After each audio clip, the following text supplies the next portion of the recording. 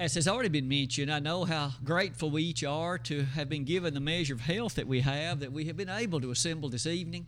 I know there are many who continue to be ill, who continue to experience health challenges, and many of them would certainly love to be with us but are unable to be in that condition with us tonight, and we certainly wish to continue to remember each of them. As you well know, as we mentioned this morning, we've come to the 53rd worship occasion on a Sunday this particular year in terms of our evening service, and we're thankful to be able to look at questions and answers again tonight. We try to do this once a month, and this is the 12th installment for the year 2023.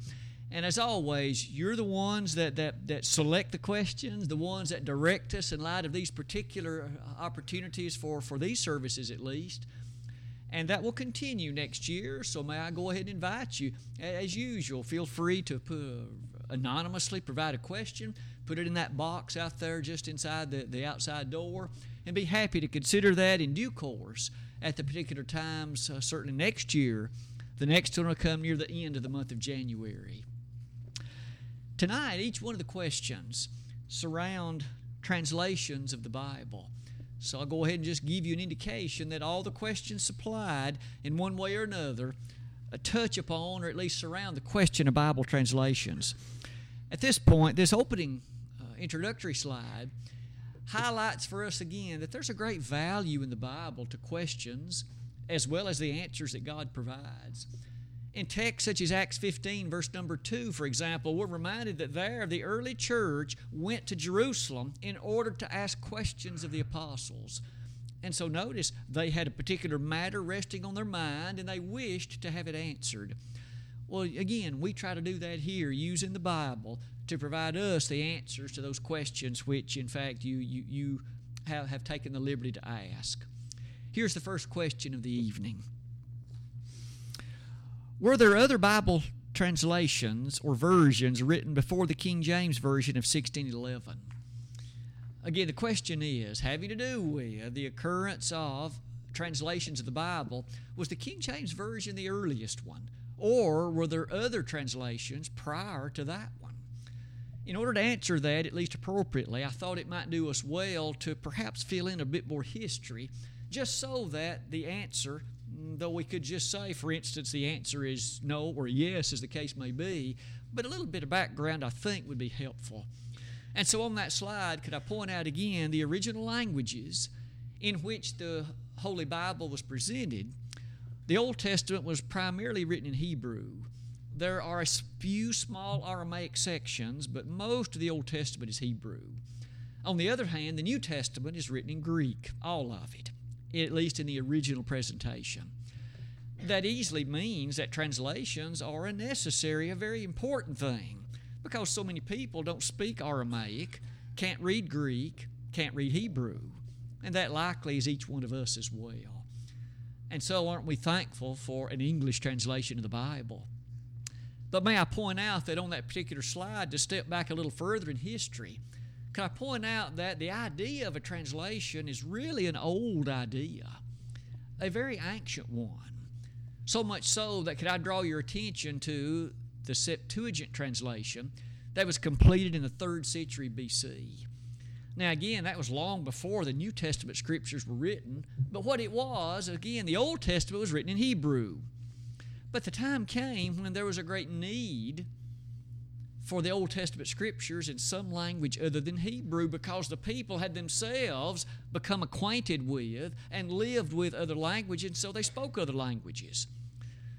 After Alexander the Great's conquest, in which he spread Greek language throughout the world, there came a time when the translation of the Old Testament scriptures from Hebrew into Greek took place, and that's the Septuagint. That was such a very important and influential document. It began to have a great deal of influence. In fact, it is the translation from which our Savior and the other New Testament writers most often quoted. So again, that's an interesting thing. They gave full allegiance to and full approval of the occurrence of translations. However, that's certainly wasn't the only one. Maybe you've heard of the Peshitta. That was a translation of the original text of Hebrew and Greek into Syriac. It occurred near the end of the 1st century AD. It too turned out to be exceedingly influential, but notice again, the Syriac language is not Greek, it's not Aramaic, it's not Hebrew. There was certainly a great need thus at that time for those very powerful scriptures to be in Syriac, and so the Peshitta was in fact generated. St. Jerome translated the ancient text into Latin in 404 AD. And the Latin Vulgate, again, turned out to be a very influential translation. Notice again, Latin was the language the Roman Empire primarily spoke. And so again, although Greek was well known, and so too was Aramaic, it turns out St. Jerome's translation was a very influential thing for well over 1,000 years. Martin Luther, I'm sure you've heard of that name. He translated the Scriptures into German. He completed the New Testament in 1522. He completed the entire Bible 12 years later. But again, you can well imagine a German translation of the Bible would be very needful for German-speaking people, and yet Martin Luther, himself German, in fact completed that, as you can see on that slide.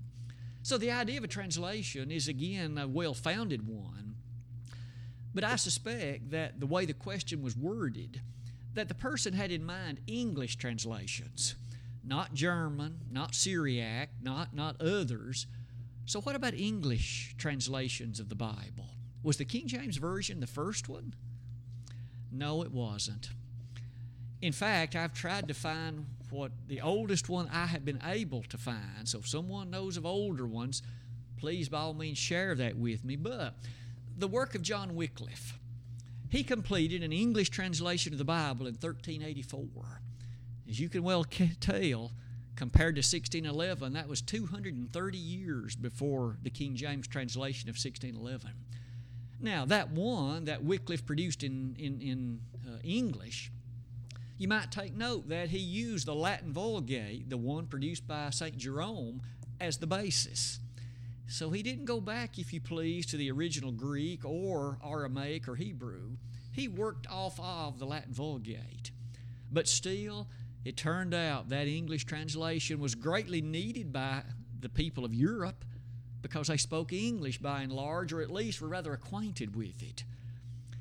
But even that's not the only one we might mention. I've asked you to notice the work of William Tyndale. Tyndale lived a little bit of time after the time of John Wycliffe.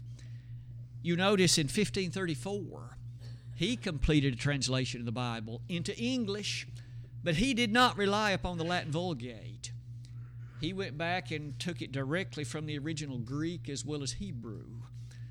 And it turned out that Tyndale presentation was incredibly influential for reasons that we're about to see in just a few moments. I did interject a little bit of history, though, along the way, because you and I are easy to forget this. The translations of the Bible that you and I can so readily obtain, they couldn't. The printing press had not yet been developed. The printing press, again, at least in the work of John Wycliffe, that had not been brought into reality, hadn't been invented yet. And therefore, the translations had to be produced by hand at that time. Can you imagine the slow and arduous process of somebody writing by hand, going from Hebrew into English or from Greek into English? And yet, that's the way it had to be done prior to the invention of the printing press. Johann Gutenberg invented the printing press in 1455. And so you might notice the work of Tyndale came a little bit after that, and so it was possible to utilize a printing press to aid in this one. Surely, though, it's intriguing to notice there were authorities that greatly opposed the common people having access to the Bible. You might want to think about that. To us, that seems foreign. In fact, our Constitution says that there's a freedom connected to religion. But that hasn't always been true in our country even. You might well imagine here there was a time when there were authorities who did not want people to have access to the Bible. They thought the church leaders were the only ones that needed access to that. And so the officials at the church had it, but they didn't want the common people to have access to the Bible. And so the Catholic authorities persecuted William Tyndale intensely. Interestingly enough, he came to live in Antwerp, which is a city in northwestern Europe, and the Catholics did not control Antwerp, and so as long as he was there, he was free. He could not be touched or at least persecuted by them, but a plan was concocted. And so the Catholic authorities kidnapped him and took him from Antwerp into places they did control. And as you can see on the slide, they strangled him and burned him at the stake. That's how much they did not want the common people to have access to what you and I treasure, what we honor and love so much. One last thing on that slide would be the work of Miles Coverdale. He also generated an English translation in 1535, just a very short time after the work of William Tyndale. It's fair to say that the translations now, with a printing press in order, are going to become more prominent. You may notice that John Rogers, working under the pseudonym of Thomas Matthew, generated the famous Matthew's Bible in 1537. Notice there's 3 translations in the span of just a very few years. The Great Bible of 1539, it too occupied a significant role because of what it was going to influence shortly thereafter. Miles Coverdale, together with Richard Grafton, also worked in the production of that one. The Geneva Bible of 1560, named, as you could well imagine, from that city in Switzerland. It came to be, as we'll see shortly, a tremendous source of a bit of controversy. I could also mention that Geneva Bible was blessed in that it separated the Scriptures into verses. Now, you and I have never seen it any other way. But can you imagine how much more difficult it'd be to commit certain passages to memory, or to find out where you were if all you had was all the text written right next to one another without any separation in verses? The Geneva Bible was the first English translation that was presented having that separation into verses. One other thing I might point out, the presentation of the Geneva Bible, it was smaller in terms of size, and therefore it was more affordable. A common person could have a Bible now because it could be afforded. The last one I'll mention before we get to the King James translation is the Bishop's Bible of 1568. This one was particularly produced with a desire that the bishops would be the ones that would have access. It was written for the scholars. It wasn't written for a common person like you or me. It was expected the scholars would benefit, and so they're the ones that were intended to make use of it and to have it. At this point, the following problem arose.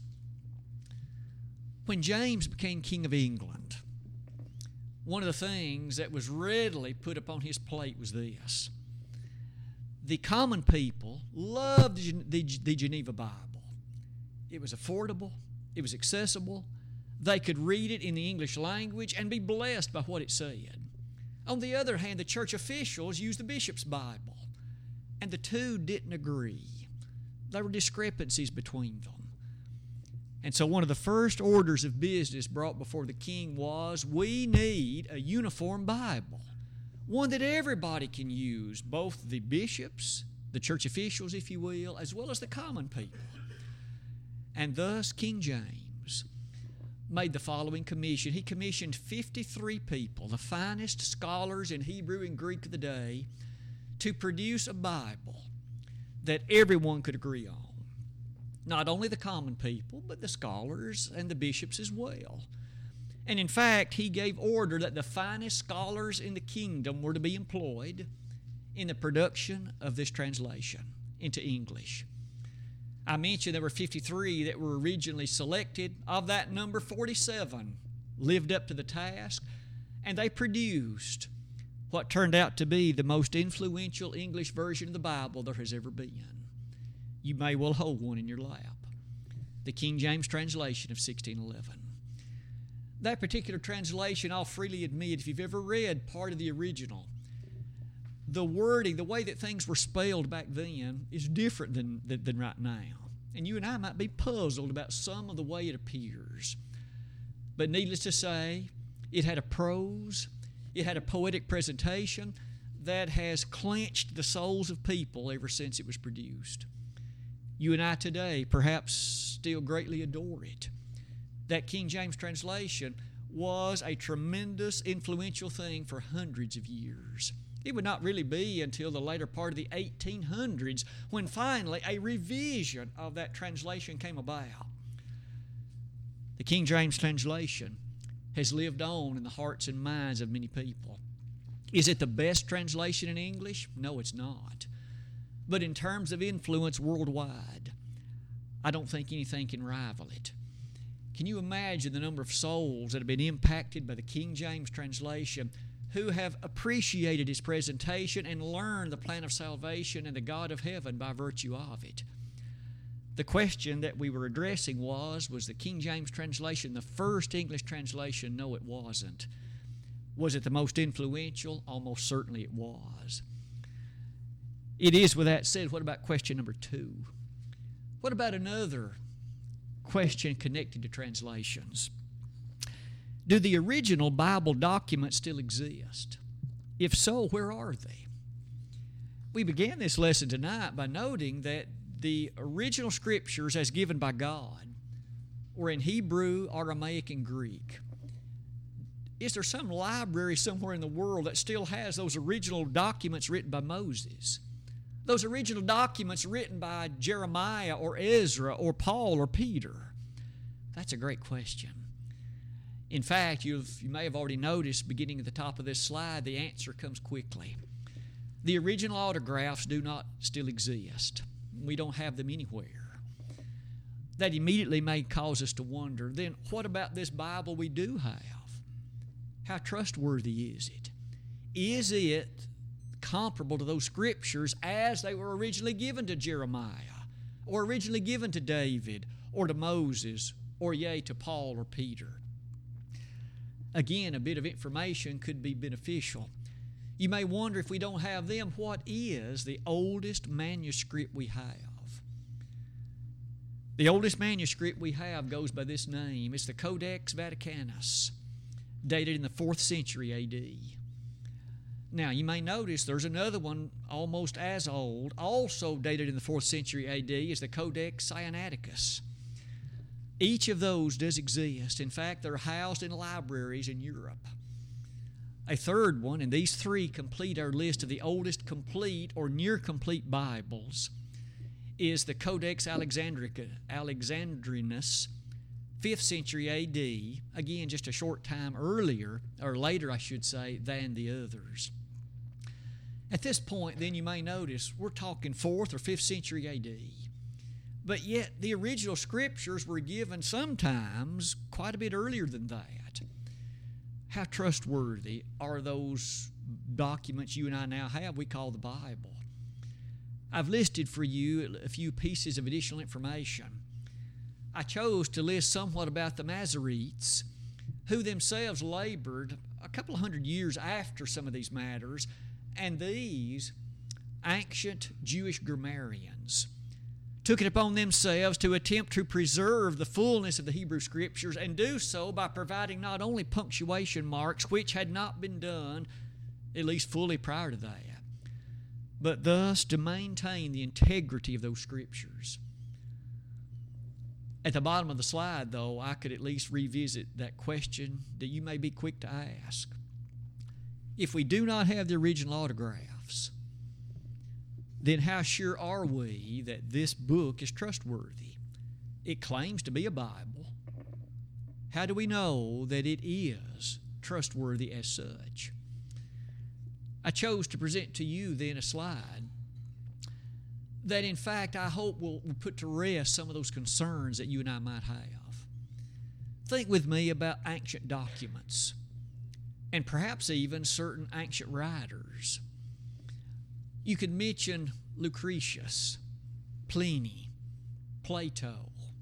I know we've heard of Plato. We're familiar with him. In fact, writings, even school teachers demand on occasion that the students in their classes acquaint themselves with the writings of Plato. You might even be quizzed over it, and the writings of Plato may appear in some particular English book or literature book. Would you please note, in terms of Plato, he lived between 427 and 347 BC. The oldest copy of anything Plato wrote is dated 1,200 years after Plato lived.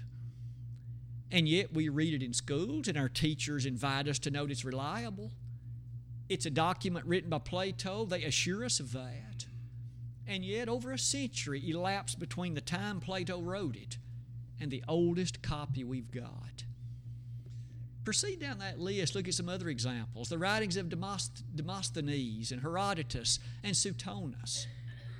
They may be less familiar, but they are regarded highly as ancient scholars and writers, sometimes historians. Thucydides and Euripides. Could I again point out, quite often the writings of Euripides are emphasized, and notice the oldest copy of Euripides' writings we've got is 1,300 years after he wrote it. Now, I haven't emphasized that last column with numbers in it, but that, I hope, emphasizes something else. We only have worldwide 9 copies of anything Euripides ever wrote. 9. That's all we've got. And yet, we have confidence in the 9 that is a representation, faithful and true, of what Euripides wrote. Jump down near the bottom to Tacitus. We have 20 copies of something Tacitus wrote. And the oldest copy we've got is 1,000 years after he wrote it. Now, you and I well know that the longer the time span is between when the person wrote it and the oldest copy, that ought to generate the likelihood of greater uncertainty. Can you be sure the 1,000 years passed with faithful copies of that? This next slide continues that thinking like this. Would you consider Aristotle? As far as I know, one of the most highly regarded of the ancient writers, and our students are expected to read and memorize and learn. We have only 49 copies of anything Aristotle wrote. And the earliest copy we have is 1,400 years after he wrote it. Now, to my knowledge, nobody questions the authenticity of it, despite the fact it's nearly a millennium and a half after he wrote it. By now, you're probably wondering, let's get to the point of this. We aren't interested in the writings of Aristotle or Plato or these others, but would you look at the very last one, the New Testament? You and I know the New Testament was written by Paul and Peter and John and others in the 1st century A.D. We have over 5,600 copies or portions thereof of those New Testament writings. 5,600. That swamps, by way of number, any of the others that we've noted so far, and no one ever questions the writings of Plato. Not only that, look at the time period. Some of those earliest fragments that we have go back to less than 100 years after the time it was written. If you and I then believe the writings of Plato, we must believe absolutely in the integrity of the New Testament, appreciating that it does present and has been faithfully preserved as the original Word of God, so that when those who then revisited the Greek and translated it into English or yea, other languages, we are able to handle today the Word of God, to appreciate that it is exactly what it claims to be. As you give thought to that particular set of slides, I thought it would be useful then to encourage in us a trustworthiness relative to the Scriptures that you and I now have. So indeed, that second question was, do the original documents still exist? No, they don't. But you and I can have the greatest of confidence in these translations that have been faithfully produced. What about question number 3? It's also been asked relative to translations. When a translation of the Bible is made, do the translators work from a previous translation, or do they work from the original documents? Well, we've just answered part of this. The original documents no longer exist, so they can't go back to an original monogram of the book of Exodus, let's say, and produce a translation from Hebrew into English. They cannot do that. But however, I have asked you to note a few things on that slide. I think we'd all agree. If those original documents existed, it would be ideal to revisit them and to make from them a particular translation. But what you and I do know is that there are several factors that provide a bit of complication in light of the production of a particular translation. First of all, we've noted that there are sections or portions or at least segments of very old documents. Could I also point out some of those segments are housed very carefully in libraries and the public does not have access to them. In other words, though you might want to see in the Library of London that old copy, that access may be highly restricted and you may not be able to have access no matter how much you want it. That has been true at times in history. May I also point out, not only is access to the documents, those old ones that do exist, it's also true that sometimes time demands are critical. Let me share with you another one. When Konstantin Tischendorf visited a monastery in the Mount Sinai region in the middle part of the 19th century, the monks that were living there, they had particular leaves of a very old document. They didn't know what the documents were, apparently. They were burning them in the fire to keep themselves warm. Tischendorf recognized that the writing on one of those documents was older than anything he had ever seen. He became so excited and he desired that he might have them before they destroyed them. They refused. His excitement so agitated them that they suspected something and they refused to give them to him. It would be over a decade and a half before, on a return visit, he was again able to see these old kinds of documents because one of the monks living there secretly had preserved them and offered them to him. Now, at that time, he still was unallowed to take them, but he was allowed to at least recognize they were still there. Finally, he made access to them by way of the ruling monarch of Russia. You see, the ruling monarch of Russia was friends enough with those who owned and operated that monastery that the king could request them. And so indeed he did. And Tischendorf was able to see them, and they were again older than any documents he had ever seen. But those scriptures were preserved. And ultimately, even Russia didn't appreciate them. They sold them to Great Britain, and they're now in the library in London. But doesn't it just give you an idea of how Tischendorf recognized something that others didn't? But isn't it a reminder that the time was not such that Tischendorf was given access to them? One final thing may be this. Sometimes the translators themselves were such that their knowledge was not as extensive as it might have been. Isn't it true that textual criticism has really gained a lot of force over the years, and there's now a greater understanding in some ways? Those are at least three factors that have a bearing on what might be appreciated in terms of a final translation of the Bible. As you and I noted in a recent lesson, the King James translation, the American Standard Translation of 1901, the English Standard Translation, all of those are great translations. And you and I are thankful for those translations into English. All these questions tonight have surrounded, in one way or another, translations of the Word of God. I hope that at the very least they give us an impression about how blessed we are in the time in which we live and in the place we live to have the freedom of an English translation of the Bible. You may notice that when Brother Gilbert was here just last Wednesday night, he shared with us how that, again, there's such a demand for translations of the Bible into the language those people in Africa are able to speak in that place where he goes. They clamor for them. They try to, of course, produce them and have them sent over there. But isn't it a wonderful thing to have a translation in language you understand? And you and I are fortunate to have that in English. Tonight, as we reflect upon the Bible and think about these issues concerning translations, Isn't it a sweet thing to not only contemplate the translation, but to contemplate that we can understand so readily what it teaches, such as the plan of salvation, such as the nature of worship and the nature of the final abode beyond death. We can understand all of that, and we can live our life in light of that information.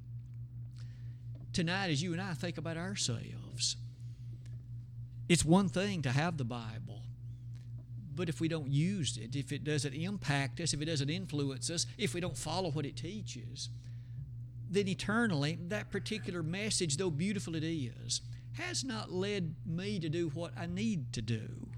And the same would be true of you. That Word of God is a living, breathing document. The Word of God is quick and powerful and sharper than any two-edged sword. Hebrews 4, verse 12. In the lesson text read earlier tonight, all Scripture is given by inspiration of God and is profitable for doctrine, for reproof, for correction, for instruction in righteousness. That is what you and I have. Have you obeyed it? Are you and I obeying it daily? If there's anyone in the assembly tonight who's reached that point in life where you realize you need to make a change, you need to become what the Bible would state and describe you to be, we want you to know tonight we're honored to encourage you and to assist you. If you've never become a Christian, then tonight that decision that you could make, and it could be finalized in just a few minutes. Believe in Jesus with all of your being. He came to this planet being dispatched here from heaven, and He came to pay a price for your sins and mine. Not only believe in Him, but repent of your sins. Turn aside from them, striving to commit them no more. Make confession of His name and be baptized for the remission of your sins, Acts 2:38. Upon doing that, you then begin the Christian life. Your name is enrolled in the Lamb's Book of Life. You're a member of the church, and you can begin to put your tasks and your skills and your labor to work in the church of our Lord.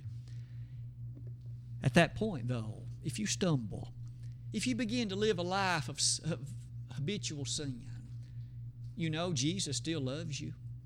You may have walked away, but He still so much wants you to be back to a position of faithfulness. And tonight, if you would repent of those sins and make confession of them, we'd be honored, you see, to pray on your behalf, and we would, in fact, desire to do that. Brother Don has selected a hymn of encouragement. As you and I thought about the translations tonight, I hope they motivate in us to have a love for the Word of God, an appreciation that it is exactly that, the Word of God. If we could be of some help tonight to anybody, we encourage you and invite you to come while together we stand and while we sing.